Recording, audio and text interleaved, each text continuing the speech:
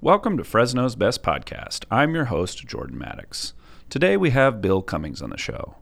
Bill is a Merced-based real estate developer and CEO of Legacy Construction, which is focused primarily on healthcare and mixed-use development projects.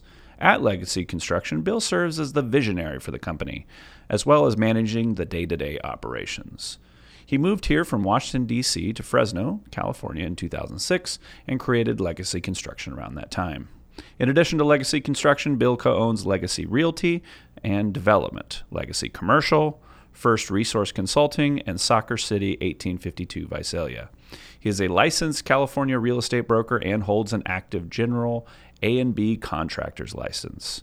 We cover a wide variety of topics in this conversation, and I ultimately walked away with a much better understanding of the state of construction and development in Central Valley. Please enjoy our conversation, and Baker will take us there. Fresno's best.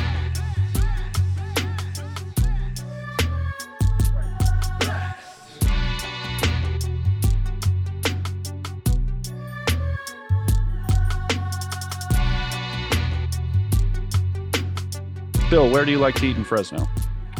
My favorite spot is, I love the Mad Duck guys. When I first moved out here from Virginia, I was after college and I ended up meeting a lot of the Mad Duck guys playing soccer in town. I remember helping them build their first project over there at Willow and Herndon. And then as they've grown, we actually built their brewery on Fresno State's campus, but just a good place, whether it's hanging out with the family or doing a little work lunch, well located. And then I tell you what, I absolutely love the spicy shrimp tacos from Don Pepe's. You got the original one over there on Blackstone, and then they got the new one where they took over Steak Shack down by Walmart on Kings Canyon. And I would travel long distances for those spicy shrimp tacos. Those are still amazing. Yes, I love those shrimp tacos as well. Let's go back to Mad Duck, though. Mad Duck, sometimes I struggle to know what to order because there's so many options. Where is the best lane on that menu? It's kind of funny. I'm a big foodie, I'm definitely a consumer in that sense. I'll walk in there and I love to order their steak bites and a lot of their appetizers. Their wings are delicious. Their kind of chicken cheese dip. So I think it's a lot of fun to go in there and order a lot of apps. Great salads, which are awesome. And then they've also started to put on some different, more dinnery type style meals. But one of the things I actually do, like every couple months, we do like a special dinner with them where they come in and we give the chef Mario an opportunity to do something amazing. And I've been lucky enough to be in a couple of those dinners, and it's a lot of fun to see the range. But honestly, I hate to be the guy that says this every time. Everything's really good there. They're a bar, but they've really become a food forward location, and it's a lot of fun to try their specials and never disappoints the traditional favorites. And if a place has attention to detail, that means they can do most things well. So I think there's an assumption sometimes, and I have this assumption that there's like and I do this when I go to like Indian food or something where I'm like, what's the thing that people don't order that they should be ordering? That's always what I ask. But sometimes you're right. There are places where you can just show up and close your eyes and put your finger somewhere on the menu and you'll be fine. Well, you're lucky that you have a significant other that allows you to eat Indian food. I actually live in Merced now, and Fresno had its limitations on food, and Merced's even worse. And so I love ethnic foods. I love Indian food and Vietnamese and all sorts. I actually lived over in Saudi Arabia. I lived in Japan. I lived a lot of places growing up, and my wife just really isn't into Thai. Really, she really loves Mexican, American, more traditional foods. And pretty much our joke is every time she goes out of town, she knows that I'm going to be watching some form of cartoons or something stupid and ordering Indian food from DoorDash. That's perfect. All right, so let's jump into construction stuff. So I've got a bunch of questions for you. And the big topic or heading over all this is challenges and opportunities in building where we are in the Central Valley. Let's talk about zero energy offices first of all. There's kind of a backdrop, and I've talked about climate change and changing temperatures and the need to move to efficiency style buildings. So, what are some of the challenges with trying to create net zero or energy efficient buildings, particularly in the Central Valley where it is so hot? Well, I think the first issue is as Title 24 energy efficiency and a lot of the stuff becomes more and more rigid, existing buildings become less and less viable. You can't go into an existing office that was even built a couple years ago and reuse the existing air conditioning units, the ductwork, a lot of the stuff that cost of value. And so what you're seeing is just a push in higher prices because pretty much everything has to get redone. And in a lot of ways, I completely understand the energy efficiency and the zero energy direction, but and it's a lot easier, obviously, with new construction. But one of the things, especially in healthcare, with what we do, it makes the project so much more expensive because whatever's in there that you're paying for in order to have the opportunity for the building, you're just ripping out. I've done some really cool projects where we used affordable housing, sustainable communities dollars, and they had a net zero goal. And it was doing things like idling reports where cars could only be on for so long, turned on while they're on the site. And you go from just the traditional recycling space to having 5 or 6 different types of recycling in order to increase your efficiency. And so, generally speaking, I feel like the challenges are more in the remodels. For new construction, as hot as it gets around here, it's still a very temperate climate. We're licensed in about 22 states.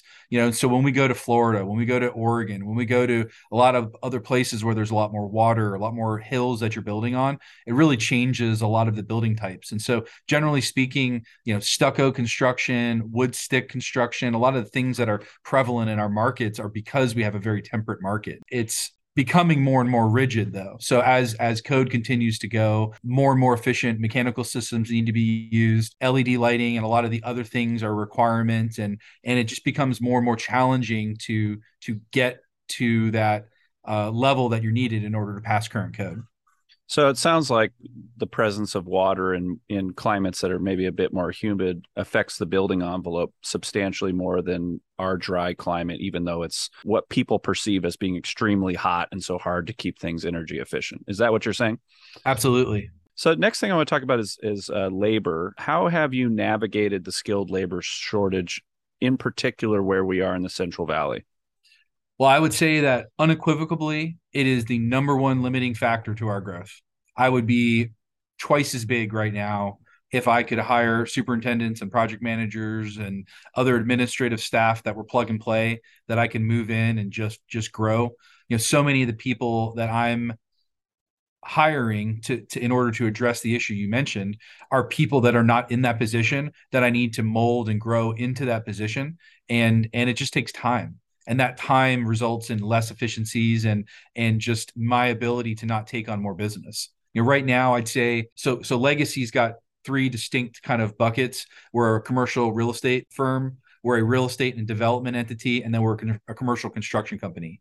And so we're developing about twice as much as we're building because I can't hire superintendents, I can't hire project managers, and I can't scale that side of the business as quickly as I can scale the development.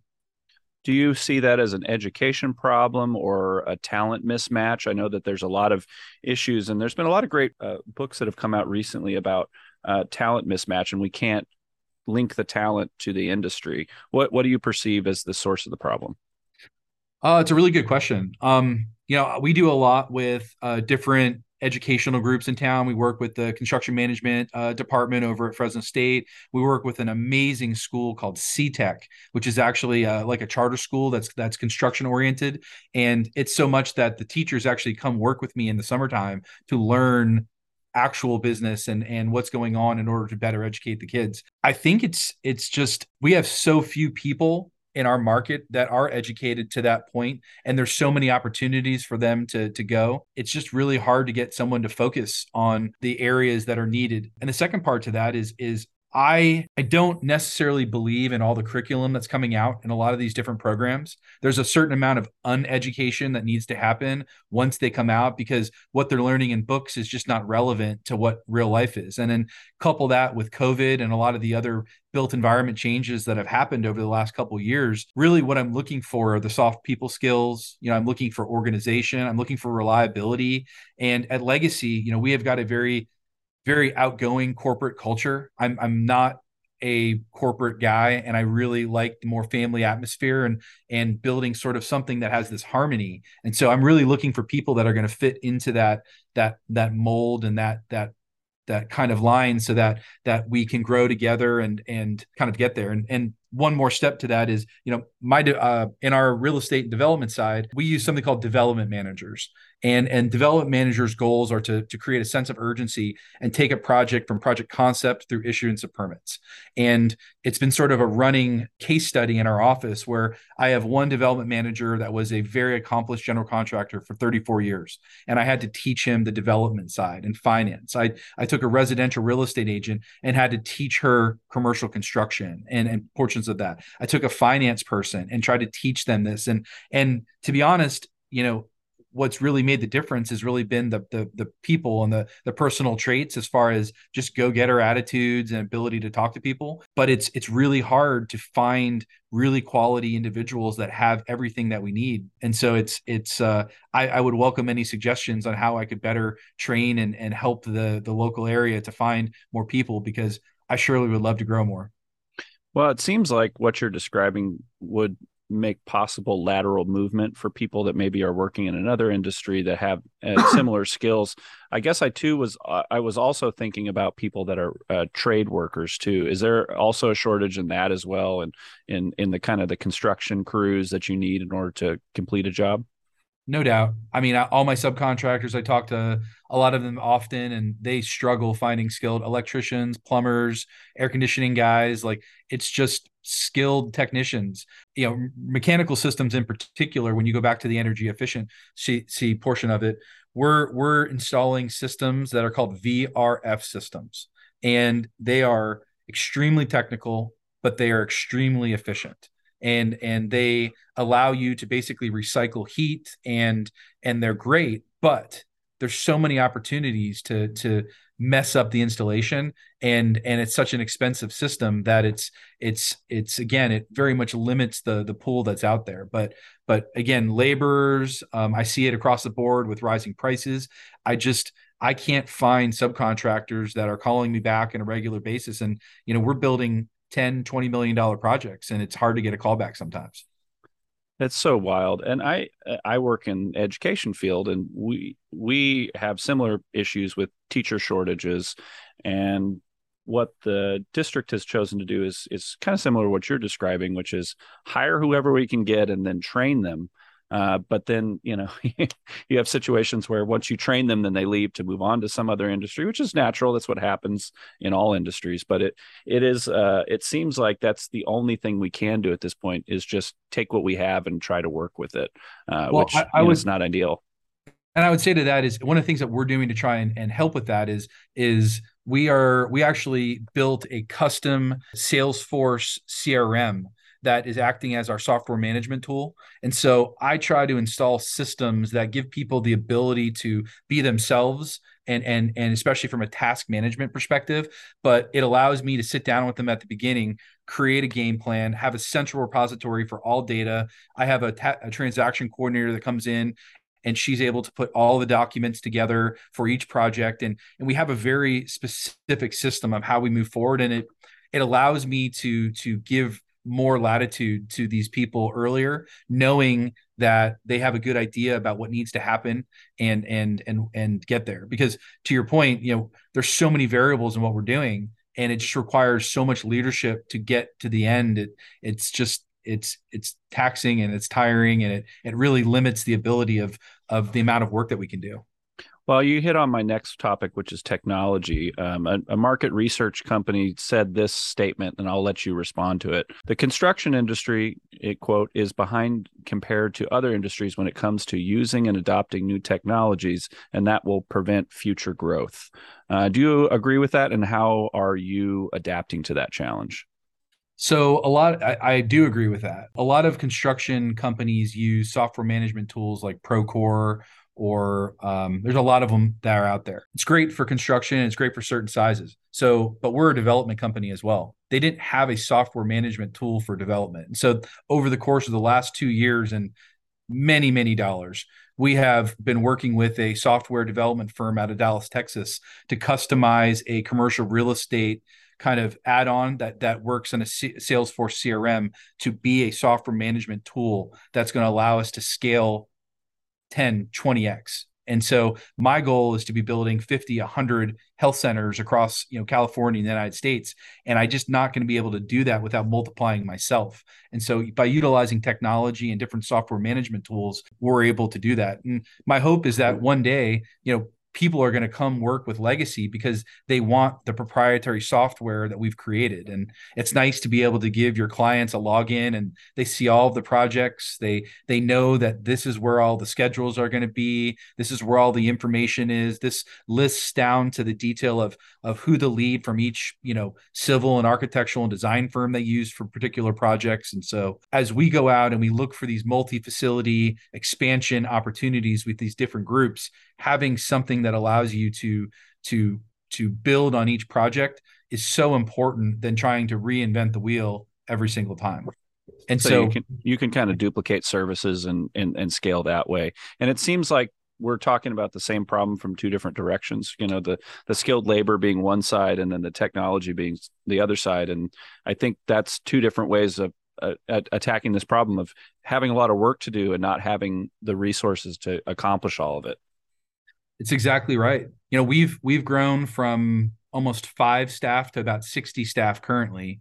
And again, we are just so limited by the workforce that we have. And so we work with the local workforce department about how we can do vocational training for certain people. We've got a lot of plans within the company to promote growth. We've tried to standardize a lot of things in order to bring people in and make them want to be here. And again, really try to differentiate ourselves as a company than a lot of the other more traditional commercial construction firms that are out there. And again, trying to retain that talent and be a spot that in particular, a lot of the newer people with a lot of energy want to go and work at, because, we're building amazing projects. These health centers are great and they make such an impact in these communities. And they're the types of projects that I think are scalable because we are building within the same lane over and over again. Yes, there's a lot of different nuances, but with the right software management tools, with the right organizational stuff at the company, and with repeat clients, it's really where we're starting to see some great efficiencies and being able to really improve the duration of our time to get projects complete. Okay, 2 more wonky questions before we jump into some of the medical buildings that you're working on. So the first one is, why are yields so much higher in commercial construction than residential? I guess it really depends on where you're looking. Because if you look at yields in San Francisco and whatnot on different projects, it's all based on the risk profile. You've actually seen this large shift with a lot of the larger city dollars coming to the Central Valley looking to chase yields, where the opportunity to buy property at a really low rate and build at a reasonable rate with what the value can be based with the proper leases, there's still that margin that people are looking for. Most commercial developers are looking for a 200 basis point spread. So at least 2% difference between the return and then what they're going to sell it for. And so that's achievable in markets where the property values are less. But to your question, what is the reason for higher yields? I think in commercial, you've also got better credit tenants, which are reducing the risk for those things. You also have some things like 1031 exchange dollars that come into play. But residential typically is also a lower price point, so you're going to have a lot more buyers for it. But typically, I'm bringing it up because one of a huge problem in California is the amount of housing that we have available.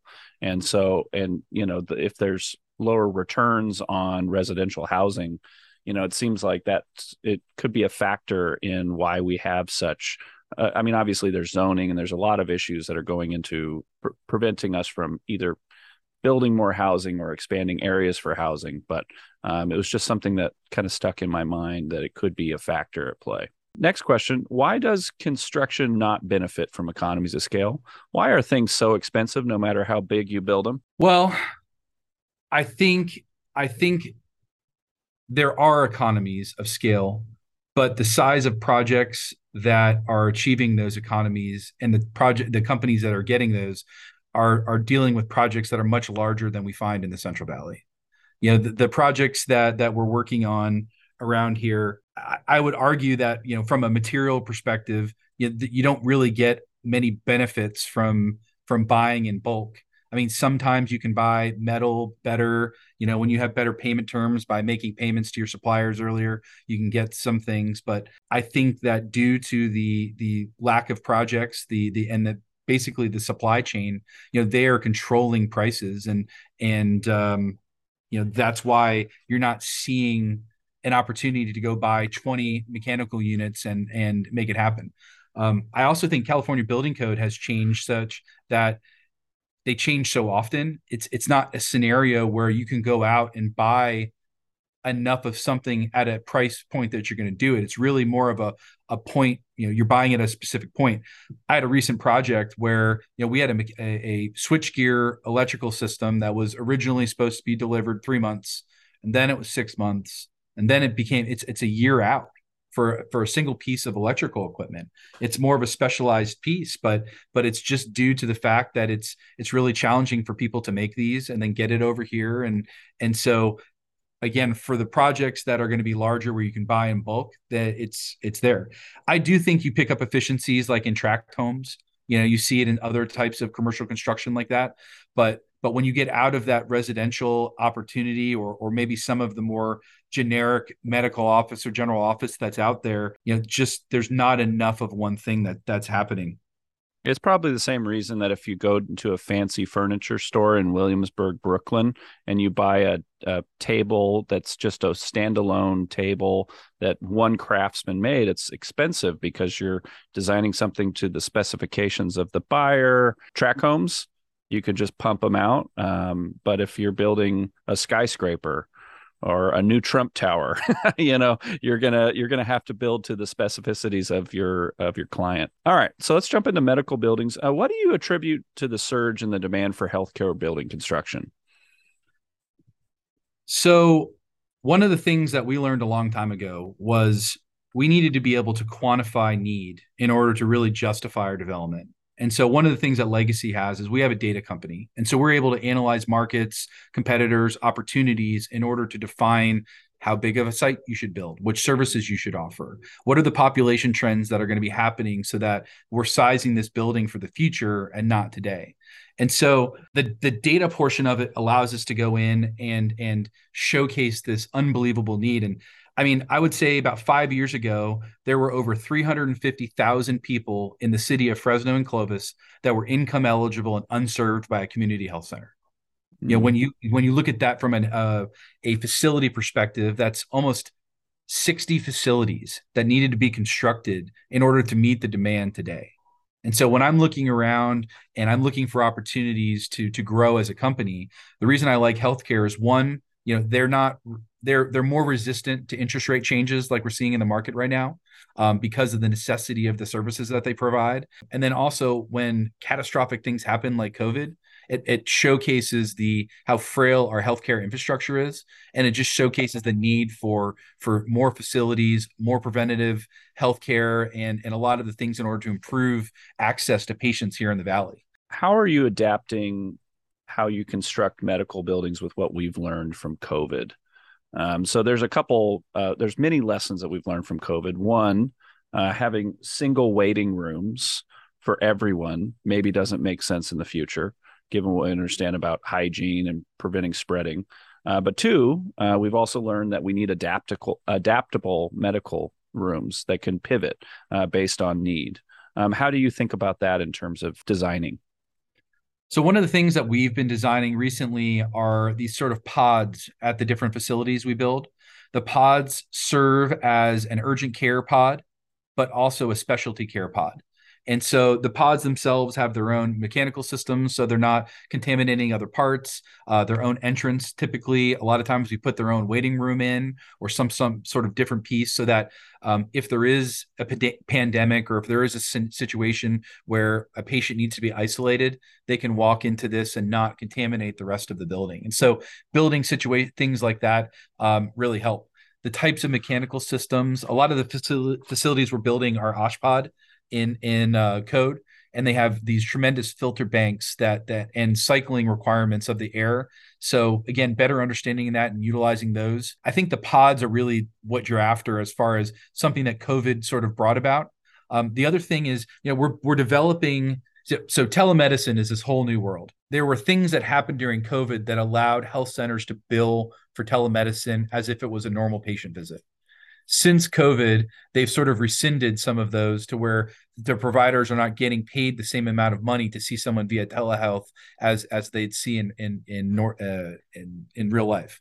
And so, in a lot of situations, that makes sense. But when you have situations like school-based health centers, where it just doesn't make sense to put a doctor out there at all time, if you have smaller sites where they're located in neighborhoods where you're trying to provide really easy access, if you have specific sites at different so we've done a lot of wellness centers is what we call them, where we go to larger manufacturing and agricultural usually oriented companies that have thousands of employees, and it's typically cheaper and provides a higher quality if we put a health center on these people's site. But again, from an economic standpoint, putting a full-time doctor there might not make sense. And so being able to staff it with an MA or an NP or sort of a mid-level and allowing them to telework in a provider has really helped allow some of these more remote satellite sites be there. I know there was a big push to make hospitals more attractive in the exterior. We had a lot of brutalist style architecture when it came to hospital buildings, a lot of concrete. And so how do you think about the exterior of your medical buildings? So we learned a long time ago that a happier staff, a staff that believes in what they're doing, that enjoys coming to work, has nice facilities, is going to yield a better patient experience. And so you'll find with almost all of our health centers, these are Class A, beautiful medical office buildings that look like they're straight out of Palo Alto.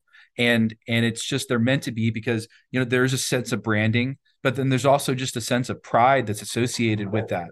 And again, I think when you build these nicer spots, and it doesn't take that much more money to make a beautiful break room, or to add do different things for the providers in their offices. But if it some of it's even just electric vehicle charging stations for some of the more rural communities, and having someone be able to pull up and have a nice covered parking stall to do it. A lot of these things are what we're working with our different healthcare operators in order to allow them to attract more doctors and have a better staff experience, which ultimately translates to a better patient experience.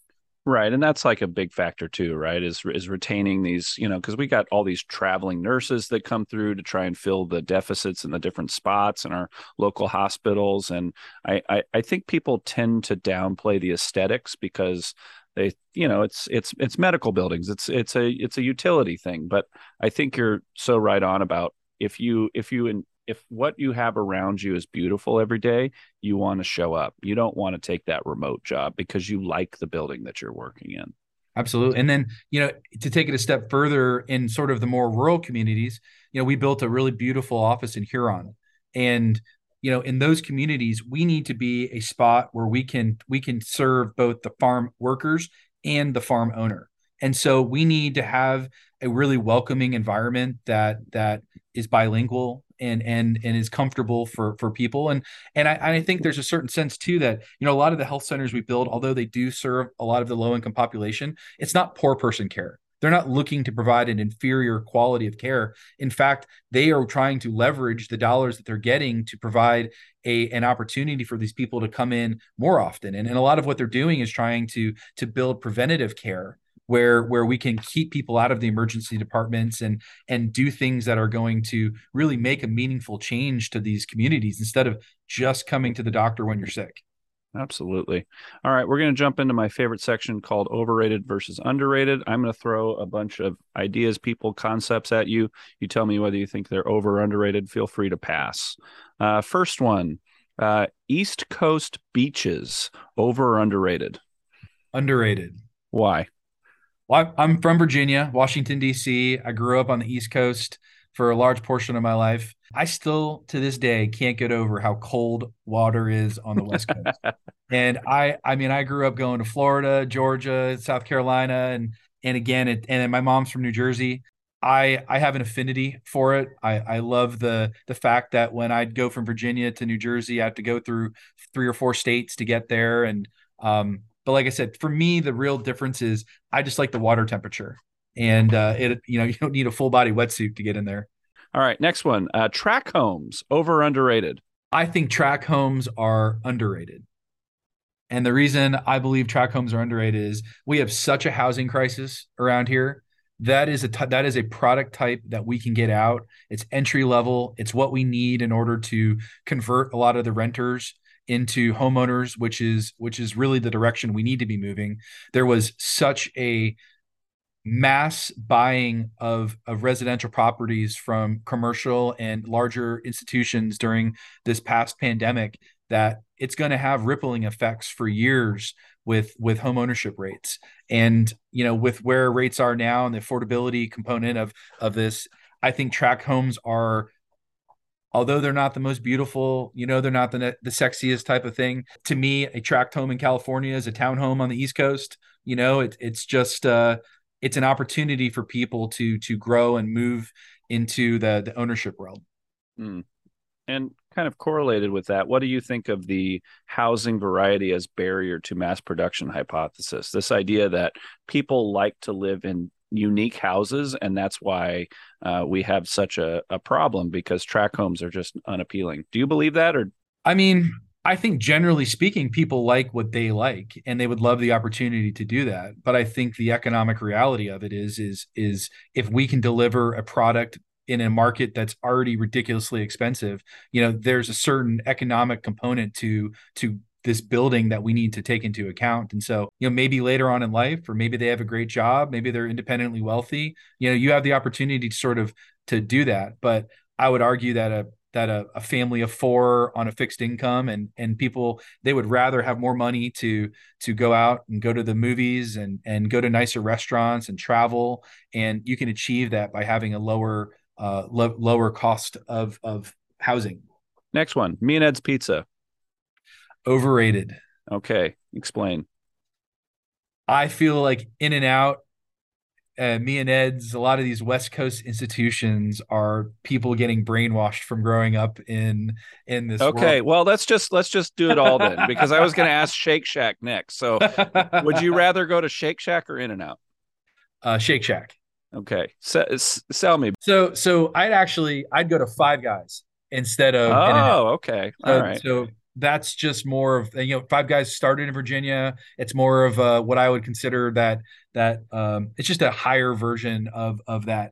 I'm also a little bit preferential to like McDonald's and some of the other things. Having grown up overseas a lot, it was always nice no matter what country I was in, no matter where you go to McDonald's and you're going to get a McDonald's burger. Anyways, I think In-N-Out and a lot of the West Coast based things are they're okay. They're good. But Okay, well, this will be our strongest area of disagreement. All right, next one, historic preservation, over or underrated? Is that something we need to do more of?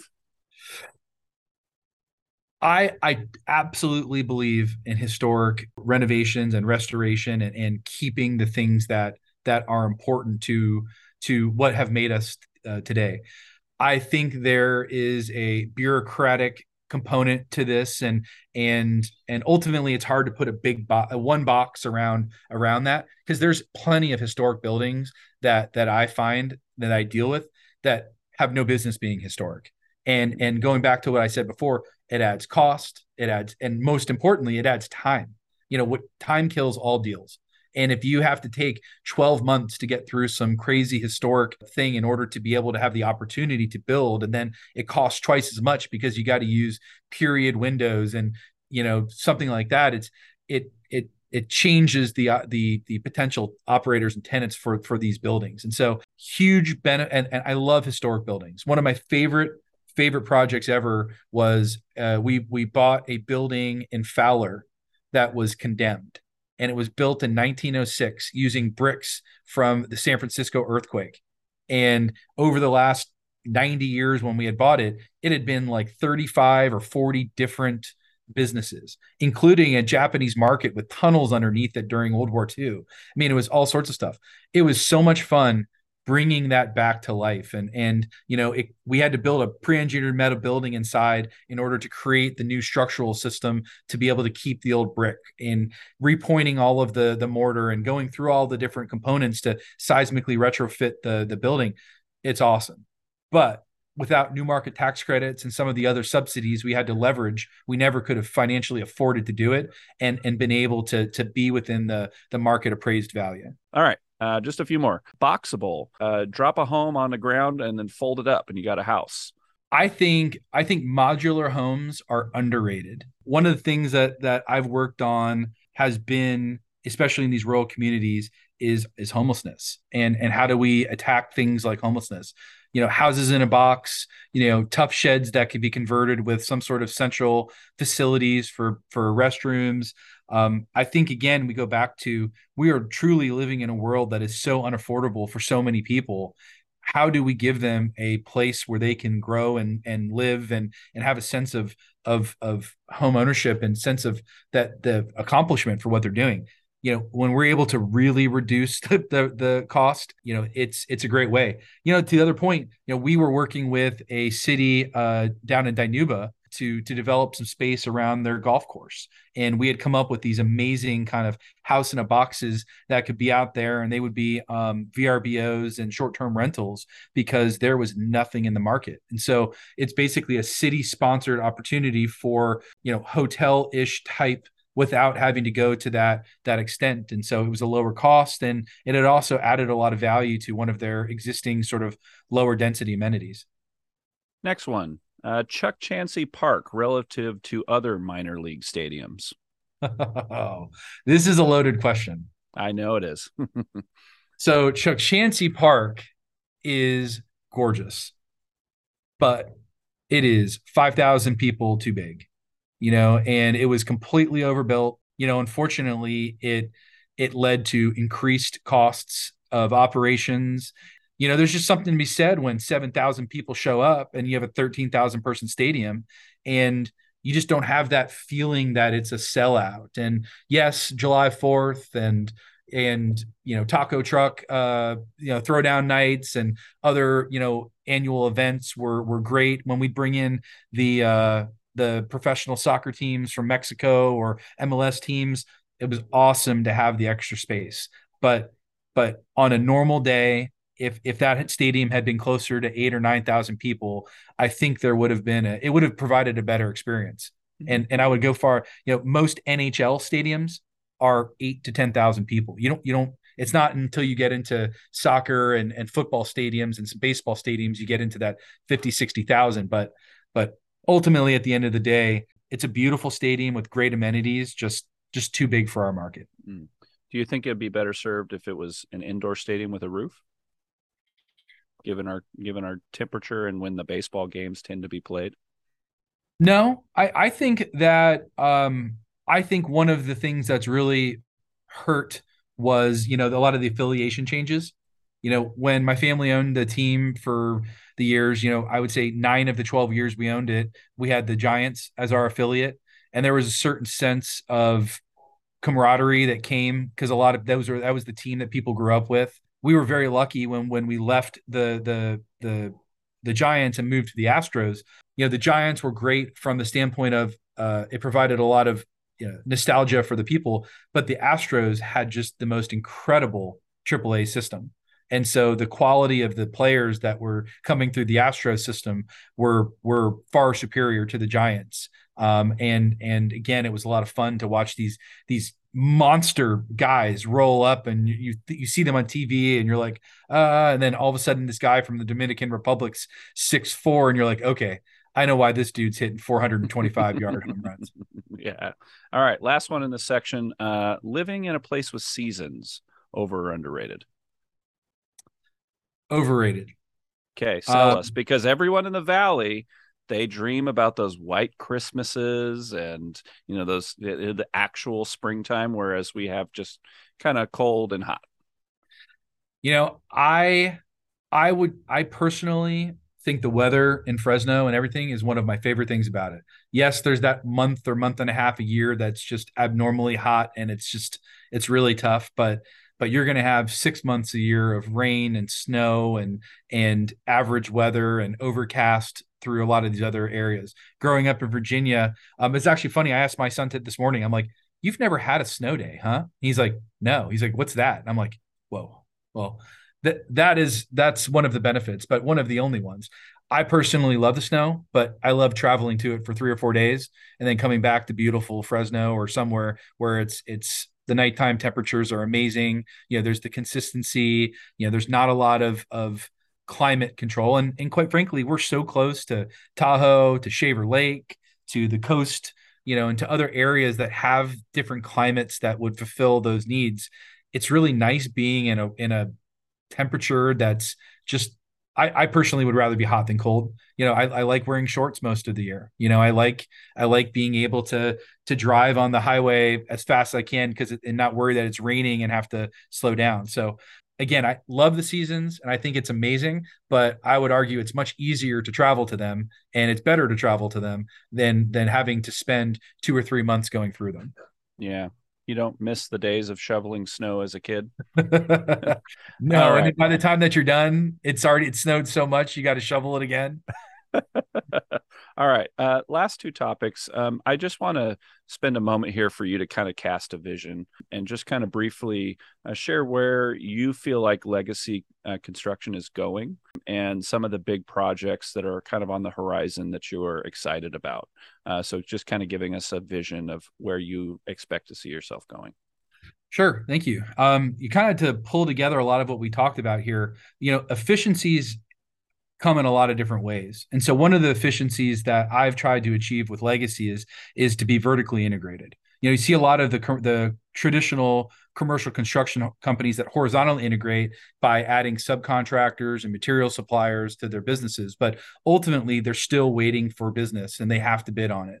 I have a firm belief that I never wanted to wait on anybody for business. And so I created this development firm, which from a project lifecycle handles a project from the initial concept through the issuance of permits. And the reason being is that so much goes into the design, so much data goes into the thought process of how big to build and whatnot.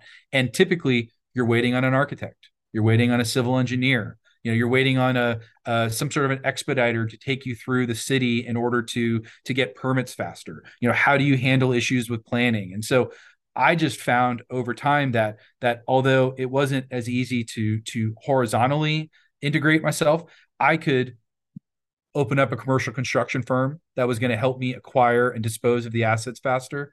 I could hire a data company that would allow me to go to my clients and say, stop building 2 or 3. That's what you can build because that's what you think. The market says you should be building 8 to 10. Here's the data to justify it. And let's use my platform to scale you to the point where you're going to grow based on the market instead of your capacity.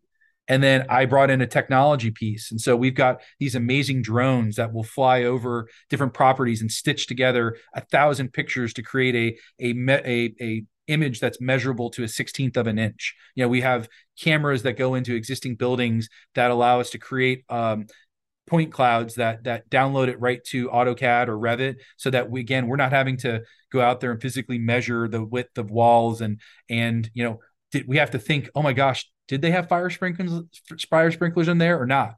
We're able to go back through our images and check it out. So again, through this vertically integrated model that it all funnels back to our construction company, we're able to go out there and really help people where I feel like they need a lot of help, which is I've got this great idea, but I don't know how to make it a reality. And so by coming to them up front and being able to leverage our experience, the data that we have, and this amazing staff that's going to push these projects through, we're able to go to our clients on the end and say, let us be a full service solution to you.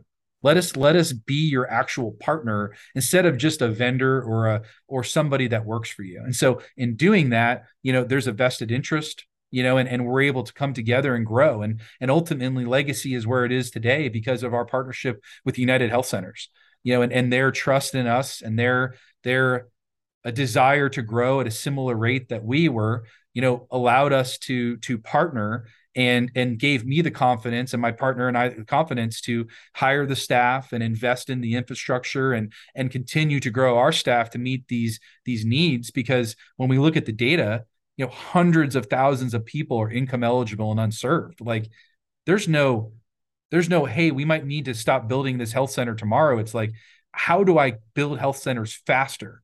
how do I get past all of these hurdles? And by bringing design in-house, we do all of our own schematic design, site plans, floor plans, elevations, all of that. And we're able to then deliver that to the architects and deliver that to the different groups and avoid that period of introduction where a new architect needs to learn what our clients' needs are. We build really detailed spec books so that when we do meet with new vendors, and again, it's all part of this process where if we invest enough time upfront, it's going to yield a better project at the end.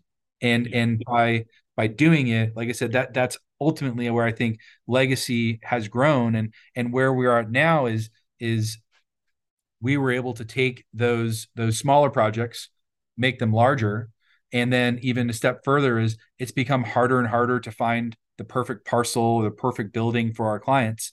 It allows us to come in and buy a larger parcel, complete a parcel map, and then we're able to develop the other parcels in conjunction with the health center to complement it in order to be able to find the best spots for our clients.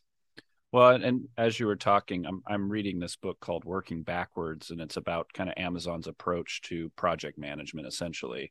And one of the concepts they have is this single-threaded leadership, where they have a project and they want everyone along this kind of value chain that goes all the way up to the top. And it sounds like what you're describing as the leader of the company is seeing all of these things moving in tandem in one direction and having a clear vision at the top, and then just everyone knows what they need to be doing, and starting with the clients first. So I think that's wonderful. Let's close with books. It's my favorite topic, books. What are a few book recommendations you'd have for the audience? Gosh, I definitely listen to more things, and I read a lot of articles about stuff. I was sort of laughing with my media team when we were talking about this podcast, but one of the most beneficial books, and I know this is going to come off terrible, but it's the 5 love languages. And the reason I say it is that being the owner of a company with 5 people is very different than 30, and it's very different than 60. And I feel like my role as a leader has changed over time, and to where a lot of what I do now is being a coach, and my job is to get the best out of my team. And so understanding how people communicate, understanding what motivates them, and understanding how to talk to them in order to get the most out of them is really, and it kind of boils back to a lot of the kind of love languages.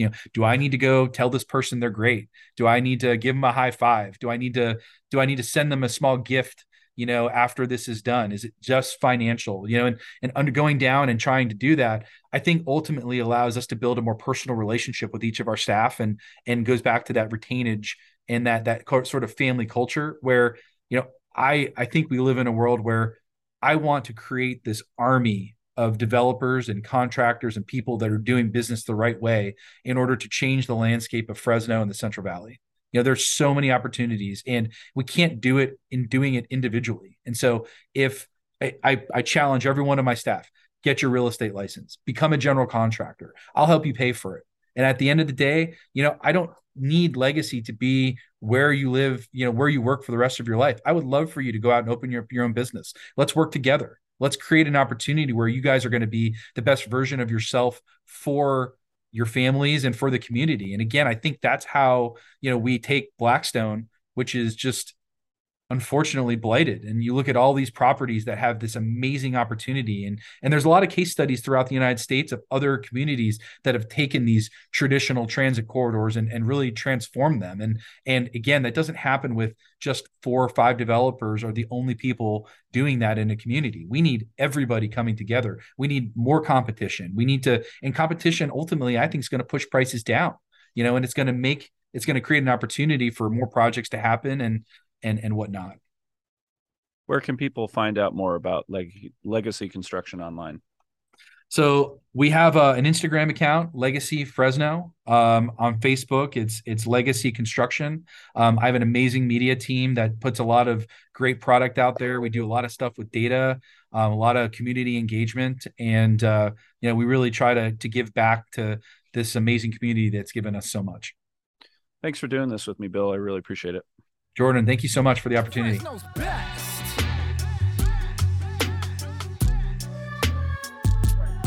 Thanks for listening, folks. As always, you can support this podcast by leaving us a rating and review or by making a financial contribution at our Patreon page, which is www.patreon.com/FresnosBest. We'll see you next time.